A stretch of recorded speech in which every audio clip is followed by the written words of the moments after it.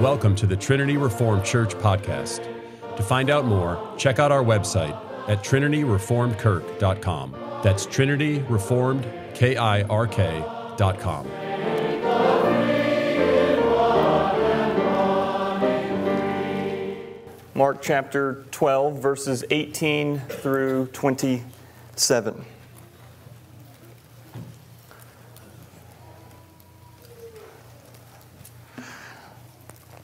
And Sadducees came to him, who say that there is no resurrection. And they asked him a question, saying, Teacher, Moses wrote for us that if a man's brother dies and leaves a wife, but leaves no child, the man must take the widow and raise up offspring for his brother. There were 7 brothers. The first took a wife, and when he died, left no offspring. And the second took her and died, leaving no offspring. And the third likewise. And the 7 left no offspring. Last of all, the woman also died. In the resurrection, when they rise again, whose wife will she be? For the 7 had her as wife. Jesus said to them, Is this not the reason you are wrong? Because you know neither the Scriptures nor the power of God. For when they rise from the dead, they neither marry nor are given in marriage, but are like angels in heaven. And as for the dead being raised, have you not read in the book of Moses, in the passage about the bush, how God spoke to him, saying, I am the God of Abraham and the God of Isaac and the God of Jacob. He is not God of the dead, but of the living. You are quite wrong. Let's pray together. Heavenly Father, your word is a lamp to our feet. We ask that through the preaching of your word, you would light our way to faithfulness. We pray this in Jesus' name. Amen. So the center of this passage is a conflict between Jesus and the Sadducees. So who are the Sadducees? Well, the Sadducees emerge in the 2nd century BC. They're a group of wealthy aristocrats who are willing to cooperate with the Roman authorities, and in return, the Sadducees get to keep their power. So the Sadducees are more interested in politics than theology. They are associated with the temple. They have a certain authority over the temple. They reject the oral tradition that had developed among the scribes and the Pharisees. They deny the existence of angels and other spirits.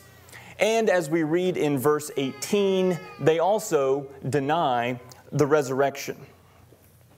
And so in this passage, they come up to Jesus and ask him a question about a controversial matter. And it's the matter that divides the dominant parties in Jerusalem. And it's the issue of resurrection. The Pharisees believe in resurrection, but the Sadducees do not. And so the Sadducees' question in verse 19 starts by referencing a marriage law in the Old Testament. So they say, verse 19, Teacher, Moses wrote for us that if a man's brother dies and leaves a wife, but leaves no child, the man must take the widow and raise up offspring for his brother. So they're referencing this law in the Old Testament, a law from Moses. So what are they talking about? What are they referring to? Well, this is the brother-in-law marriage in Deuteronomy chapter 25, verses 5 through 10. You're welcome to go read it if you want. But in sum, the law said that if a man died without a male heir, his brother was to marry the wife and have children so that the brother's name might be preserved and the property kept within the family. And so one application of this law that you might be familiar with is the book of Ruth, where you see this in play. And so the Sadducees go back to this law in Deuteronomy chapter 25, and they think they've got him. They think they've got anyone who believes in the resurrection of the body. So they come up to Jesus and they give him a test case. And the point of this is not to discredit Jesus so much. The point initially seems to be to discredit the doctrine of resurrection that Jesus taught and that the Pharisees also believed in. So they come up to Jesus and they basically say, Jesus, what if in application to the law of Deuteronomy chapter 25, the woman's husband keeps dying and she has to keep marrying the next brother 7 times? Whose wife will she be in the resurrection? And Jesus answers their question, but his answer raises the issue to a different level, to a higher level, and reveals not only 3 errors that the Sadducees make, but 3 things that we must do to avoid the error of the Sadducees. And remember, the error of the Sadducees is denying the resurrection of the body. So the first thing you must do to avoid the error of the Sadducees is you must know the Scriptures. This is what we see in verse 24 when Jesus says, "Is this not the reason you are wrong? Because you know not the Scriptures." And so, in what way do they not know the Scriptures? Well, this is what Jesus is explaining in verse 26. When he says, "And as for the dead being raised, have you not read in the book of Moses, in the passage about the bush, how God spoke to him, saying, I am the God of Abraham, and the God of Isaac, and the God of Jacob." And so apparently in Jesus' thinking, the Sadducees' denial of resurrection stems first from their misunderstanding of Exodus chapter 3. Exodus chapter 3, when God appears in the burning bush to Moses. So what exactly do they misunderstand about Exodus chapter 3? Well, they failed to see that Exodus chapter 3 proves resurrection. In Exodus 3, God told Moses, "I am the God of Abraham." But of course, when God said that to Moses, Abraham was dead. Abraham's spirit was in Sheol. And when Jesus quotes Exodus 3 to the Sadducees, Abraham is still dead. So then how does this prove resurrection? Well, then we get verse 27. "He is not God of the dead, but of the living." So Abraham, who is dead, will one day be counted among the living. And how is this possible? Well, according to the logic of verse 27, it's possible because the great I Am, the great Creator God, is the living God. He's the God of life. He's the giver of life. He's the one who turns the dead into the living. And so the Sadducees' misunderstanding of the Scriptures caused them to deny the resurrection. And understand, they're denying the physical, bodily resurrection of human beings. They're denying the possibility of physical bodily resurrection, that a human being who once was dead and buried could then be raised so that they live again. So this isn't about just the spirit of resurrection. That's not the issue at hand. This isn't just resurrection as a metaphor. No, they're denying the physical bodily resurrection. But the Sadducees are not unique in denying the resurrection. In the ancient world, you might think, oh, resurrection, yeah, people back then, they believed in resurrection all the time. The only reason people now don't believe in resurrection is because of modern science. No, people have always been skeptical of the possibility of resurrection. People in ancient times didn't walk around thinking, well, yeah, resurrection, of course. No, people were just as skeptical of that kind of supernatural claim then as they are post-Darwin. And so, the Sadducees were not unique in denying the resurrection just because they lived in the ancient world. Many people in the ancient world, many different of the religious traditions, but also within Palestine, many people in the ancient world just did not believe in the afterlife. And in this way, the Sadducees were going along with the culture. They were going along with the popular denial of resurrection. Watch how easy this is. Have you ever seen anyone resurrected from the dead? Me either. Obviously, it doesn't exist. I mean, you can dismiss the claim of resurrection in about 2 seconds. And we see this done today. And it was done in the exact same way in the ancient world. And so the Sadducees were just as influenced by popular culture then as people now who deny the resurrection. The problem, of course, as Jesus is showing us in verse 26 and 27, is that the Bible does teach resurrection from the dead. And of course, in this conversation, it's the Old Testament that they're talking about. And so the Sadducees do not know the Scriptures. as Jesus said in verse 24, and that's the problem. And if they had known the Scriptures, not only would they know that Exodus 3 teaches resurrection, but they would also know that, for example, Isaiah chapter 26, verse 19 says, "Your dead shall live, their bodies shall rise. You who dwell in the dust, awake and sing for joy." Elsewhere, we read, Daniel chapter 12, verse 2, "And many of those who sleep in the dust of the earth shall awake, some to everlasting life, and some to shame and everlasting contempt." See, the Sadducees' error stems from the fact that they don't know the Scriptures. Now, they can quote an Old Testament law from Deuteronomy chapter 25, so they know the Scriptures in a way, but they don't know the Scriptures, meaning they don't understand them and they don't believe the Scriptures. Instead of believing what the Bible says, they're influenced by the surrounding culture. And so the Sadducees' first error is that they do not know the Scriptures.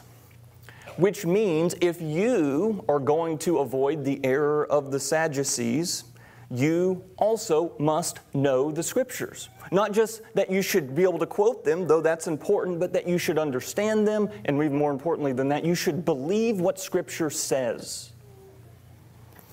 And the reason people today don't believe in the resurrection is the same reason the Sadducees didn't believe in resurrection. It's because they don't know the Scriptures. Their thinking, their living, their worldview is not shaped by the message of the Bible. It's not shaped by the promises of the Bible or the Christ of the Bible. Rather, their thinking is shaped by the latest study or the latest fashion or by that racist Charles Darwin or the newest cause. That's what shapes their thinking rather than the Scriptures. And so may we at Trinity Reformed Church be a people who are shaped by the Scriptures rather than the latest trend. And so the first way for you to avoid the error of the Sadducees is to know the Scriptures.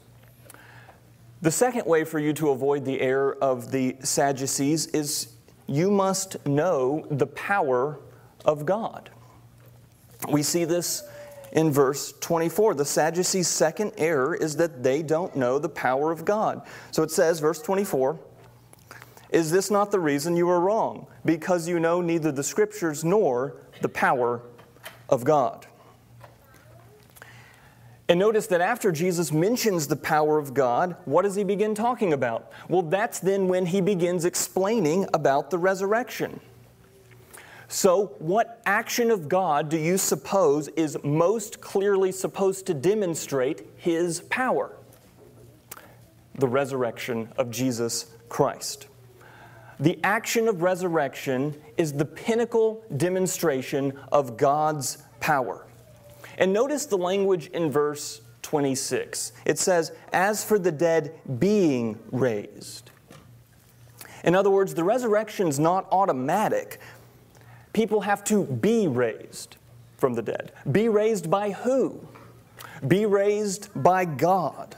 And so resurrection is the result of God's action. Or more to the point, in verse 24 and following, it's the result of God's power. You see, some people believe that God made the world, but then they think, but raising someone from the dead, that's too far. I can't believe that. Really? God made the world. He made the Milky Way galaxy. He made human beings. But we think it's too far-fetched to believe that He resurrects the dead.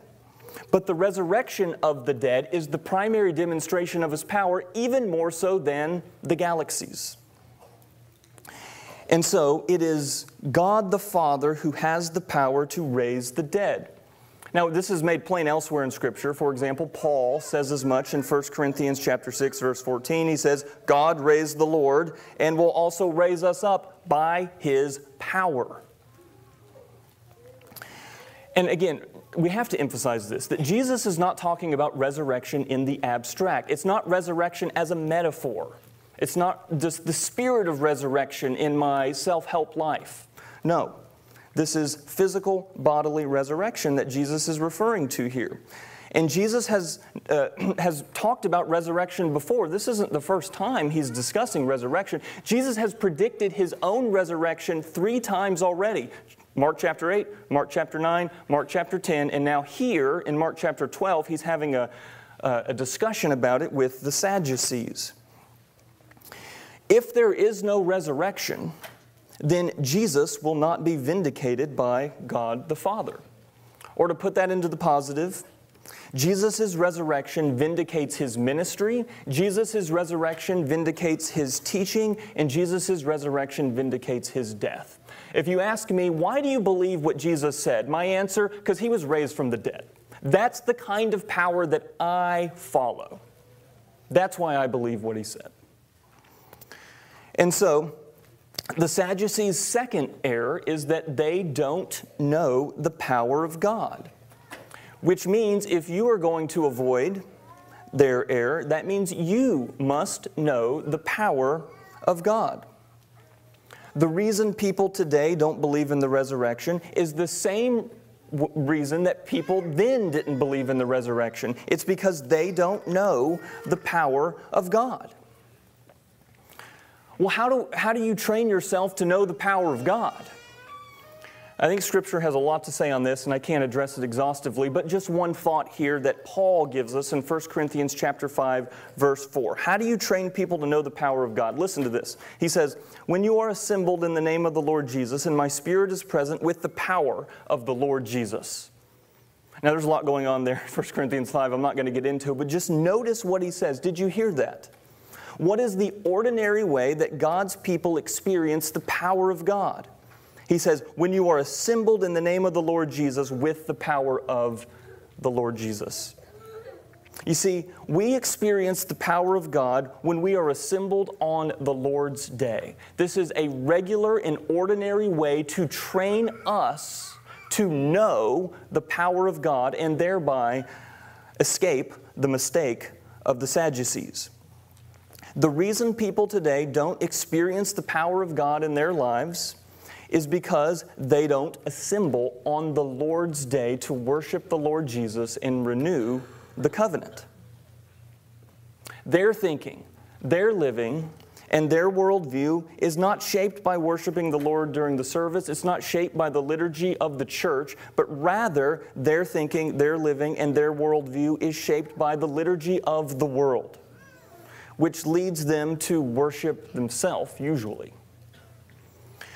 And so, may we at Trinity Reformed Church be a people who are shaped by the covenant renewal worship that happens every Lord's Day. You're going to be shaped by one liturgy or another. And if you're not shaped by the liturgy of the church, if you're not shaped by the liturgy of worship that then is distilled down into Monday through Saturday, then you're going to be shaped by a different liturgy. You're going to be shaped by a liturgy that's usually dictated by the culture. And so, the liturgy of worship on the Lord's Day, covenant renewal worship that happens every Sunday, this is supposed to shape you. It's supposed to sanctify you and also transfer to you the power of God. And so the first way to avoid the error of the Sadducees is to know the Scriptures. The second way to avoid the error of the Sadducees is to know the power of God.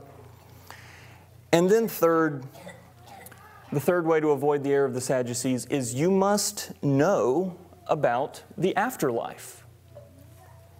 You see, the Sadducees' third error is that they don't know about the afterlife. And this entire episode is based on the fact that the Sadducees don't have a proper understanding of the afterlife. Which means if we're going to avoid their error, we have to know something about the afterlife. And so let's consider 3 questions about the afterlife. Let's start to know something about the afterlife. First question about the afterlife. What do people today think about the afterlife? What do people in our culture today think of the afterlife? Well, many don't know what to think, and so they hope and they wish. Some assume there is an afterlife. Others assume there is not an afterlife. Some believe in reincarnation. Some even claim to have died, experienced the afterlife, and then they've come back and written best-selling books and sell them to Christians. Books like Don Piper's 90 Minutes in Heaven and Bill Weiss's 23 Minutes in Hell were bestsellers just over a decade ago. These men claim to have experienced the afterlife, then they came back to life to tell others about it, and just so happened to write a best-selling book and make an enormous amount of money. And many Christians read these books. In fact, I remember back to a decade or more ago when these books came out, and I remember having conversations with people to this effect. Hey, have you read the Bill Weiss book? Have you read the Don Piper book? I think this is really proof that God exists and that there is an afterlife. These were the conversations I remember having with people. This was the reason they now believed in God. And this is how they were educating themselves about the afterlife. Many Christians think that these books are reasons to believe in God, and this is how we're going to learn about the afterlife. But you have to understand, church, that these stories are not God's way to teach us about the afterlife. And Jesus makes this explicitly clear in Luke chapter 16 with the story of the rich man and Lazarus, where Jesus says, Luke 16, verse 30, if someone goes to them from the dead, even then they will not repent. If they do not hear Moses and the prophets, neither will they be convinced if someone should rise from the dead. Jesus' point is that if they didn't believe what the Bible said, then even someone coming back and claiming to have died and been resurrected and to tell you about the afterlife, even then they won't believe them. If they don't believe the Scriptures, they won't believe that claim. And so, those accounts of people who have died and come back to write best-selling books about the afterlife, that is not the way that you need to learn about the afterlife. And that is not going to convince people of the gospel. This is not God's method to teach us about these things. Well, what do other people believe about the afterlife? Well, others are so absorbed with the life here and now that the thought of a future after death barely even enters into their thinking. Blaise Pascal said of these people that this is by design. They're intentionally distracting themselves from thinking about such things. The movies give us a fantasy version of what happens after death. Usually images that match our wishes.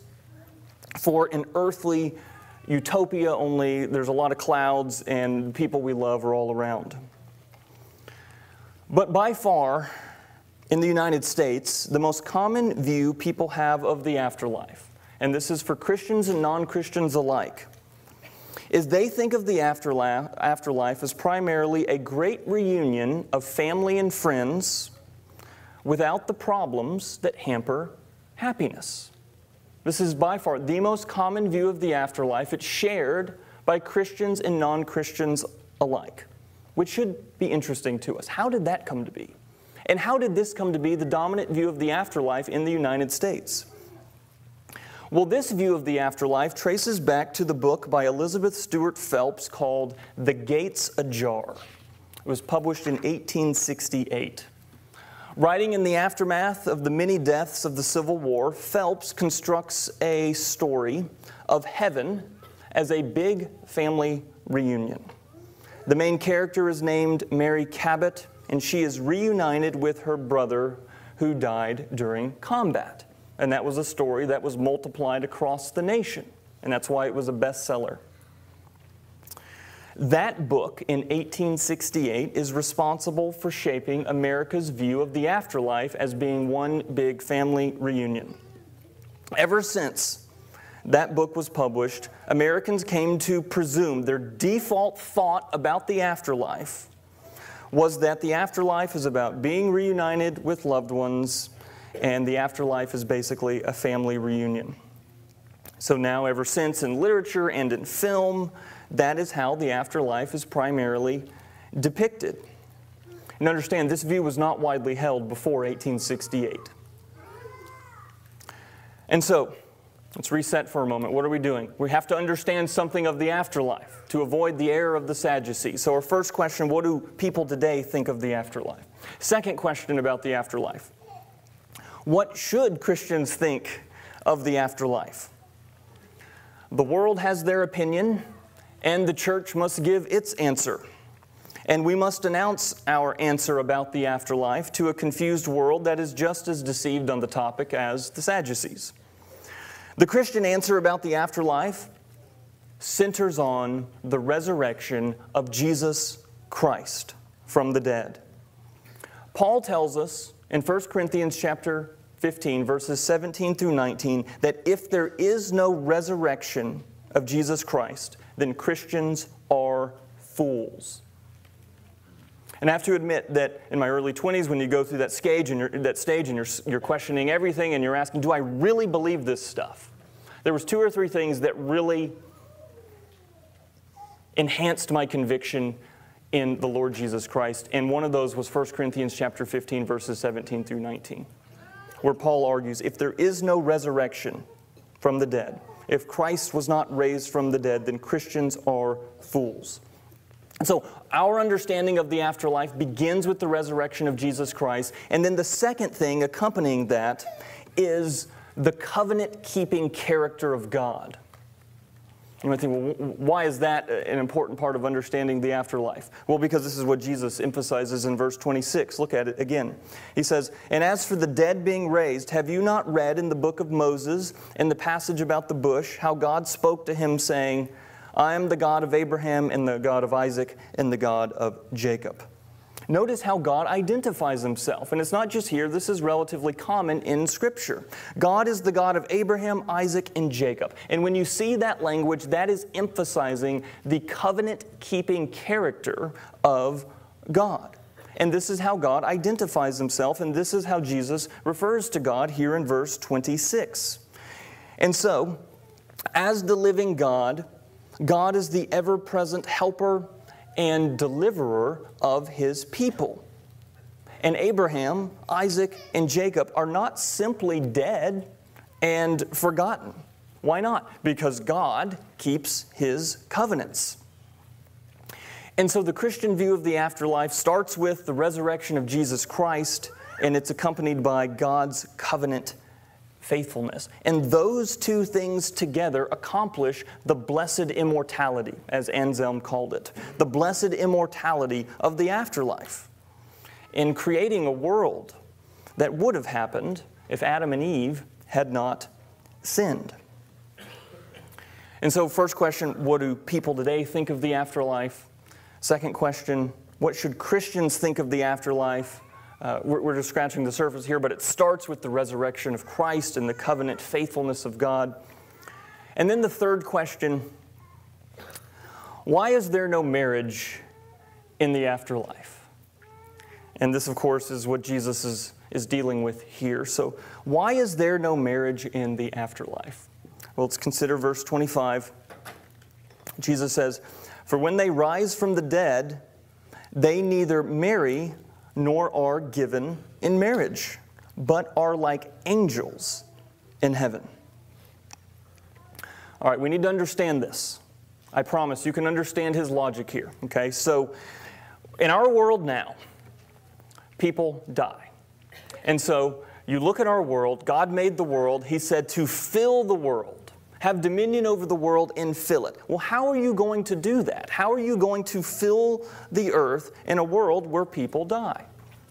Well, marriage and children coming from marriage are necessary to maintain the population of earth and to increase the population of earth. As an aside, the population problem is not that there's too many people. The population crisis is that there's not enough people on earth. But that's a complete side note. We don't have time to get into that. But life in the new heavens and the new earth is going to be different than the life on the earth as it is now. Life in the new heavens and the new earth is life in the renewed global Eden. And that does not require maintaining the human species by having children. because then everyone will have an immortal, resurrected body. And so, in the new heavens and new earth, Jesus says they neither marry nor are given in marriage. Think about marriage. There's a lot of reasons for marriage and purposes of marriage, and high on that list is children. But in the new heavens and the new earth, we won't need marriages that produce children. And also thinking about marriage, remember what Paul said in Ephesians chapter 5, verse 32. He said that marriage is a profound mystery that refers to Christ and the church. So what's the purpose of marriage? Well, there's a lot of purposes for marriage. One of those is to have children. But also, as Paul was telling us in Ephesians chapter 5, the purpose of marriage is to provide a living and ongoing parable of the real marriage, Christ's relationship with the church, his bride. And so, there will be marriage in heaven, just not the marriage we have on earth. The marriage in heaven is not like the marriage on earth. In this life, one man marries one woman for one lifetime. God invented this. Why? To have children, yes, but also to teach us something about the real marriage. Christ, the bridegroom, and the church, his bride. And so in the new heavens and the new earth, the total fulfillment of marriage will be on display such that the parable is no longer needed. The point of marriage, in other words, is eschatological. The marriage in heaven is Christ the bridegroom married to the church as the bride. And this is not a replacement for marriage as we have it now. It's the fulfillment of it. And so we see that resurrection life on the new heavens and the new earth will be different from earthly life. It'll be different as it relates to marriage, as we've just seen. And some people read verse 25, and they read that there will not be marriage in heaven. And maybe they fear that they will be deprived of future life without their spouse. If you've been married to someone for 50 years, it's hard to imagine a life without your spouse. And so some people might read verse 25 and they might get a little nervous. They might be concerned and they might think, without my spouse, how will I be happy? How will I get along? I can't even fathom existing without my spouse. And to that question, we need to remember that we serve a good Heavenly Father who gives good gifts to His children. Jesus presents a view of eternal life in which marriage between one man and one woman for one earthly lifetime is apparently irrelevant. And that is almost impossible for us to understand from our current perspective, where marriage and family are so central and provide a meaningful place. But we must remember that we live now with merely an earthly perspective. Earthly life, as we know it now, is temporary. And in this life, we live and then we die. And procreation is required for future life. But heavenly life is eternal, and therefore marriage and procreation will not be required. Now, notice the key phrase in verse 25. Jesus says that in the afterlife, we are like angels in heaven. The angels do not marry, and the angels do not reproduce. Angels are individual creations. Angels don't have moms and dads.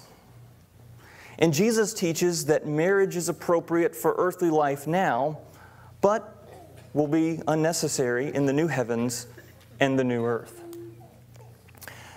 And so, what about this difference between life now and the afterlife? There are differences, as we're seeing. Well, when we focus on the differences, we might forget that heaven is an upgrade, that the new heavens and the new earth is an upgrade. For example, 1 Corinthians chapter 15, verse 40. There are heavenly bodies and earthly bodies, but the glory of the heavenly is of one kind, and the glory of the earthly is of another. You see, the new heavens and the new earth is an upgrade. 1 Corinthians chapter 15, verse 20. But in fact, Christ has been raised from the dead, the firstfruits of those who have fallen asleep. 1 Corinthians 15, verse 49. Just as we have borne the image of the man of dust, we shall also bear the image of the man of heaven. And so it may be hard to imagine now, but we won't be pining away for the old earthly life in the fallen world, for the old earthly life where we were once married, perhaps. Yes, it's true, in this fallen world, God, who is a good heavenly Father, gives us good gifts and gives us good things. But in the new heavens and the new earth, God will give us better things. You will live in a renewed cosmos with a renewed body that transcends the greatest earthly pleasure. It's a transformed experience of joy in the fullness of Christ for eternity. The relationship between Christ and the church and the covenant of redemption is not a replacement for the love between a husband and a wife on earth and the covenant marriage. No, it's not a replacement of that. It is the ultimate and infinite fulfillment of it. And all of this should remind us that this life, as difficult as it may be at times, as full of trials and hardship that may be in our lives, this life is just the beginning of a cosmic plan of redemption where suffering precedes glory. And so in conclusion, we need to remember, as C.S. Lewis writes in The Last Battle, all their life in this world and all their adventures in Narnia had only been the cover and the title page. Now, at last, they were beginning chapter 1 of the great story, which no one on earth has read, which goes on forever, in which every chapter is better than the one before. Let's close by praying together.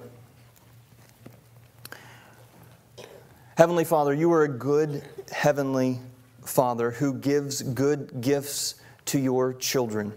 Because those gifts come from resurrection power, we know that the gifts in the afterlife are better even than your gifts on earth. And we entrust ourselves to you. We pray all this in Jesus' name.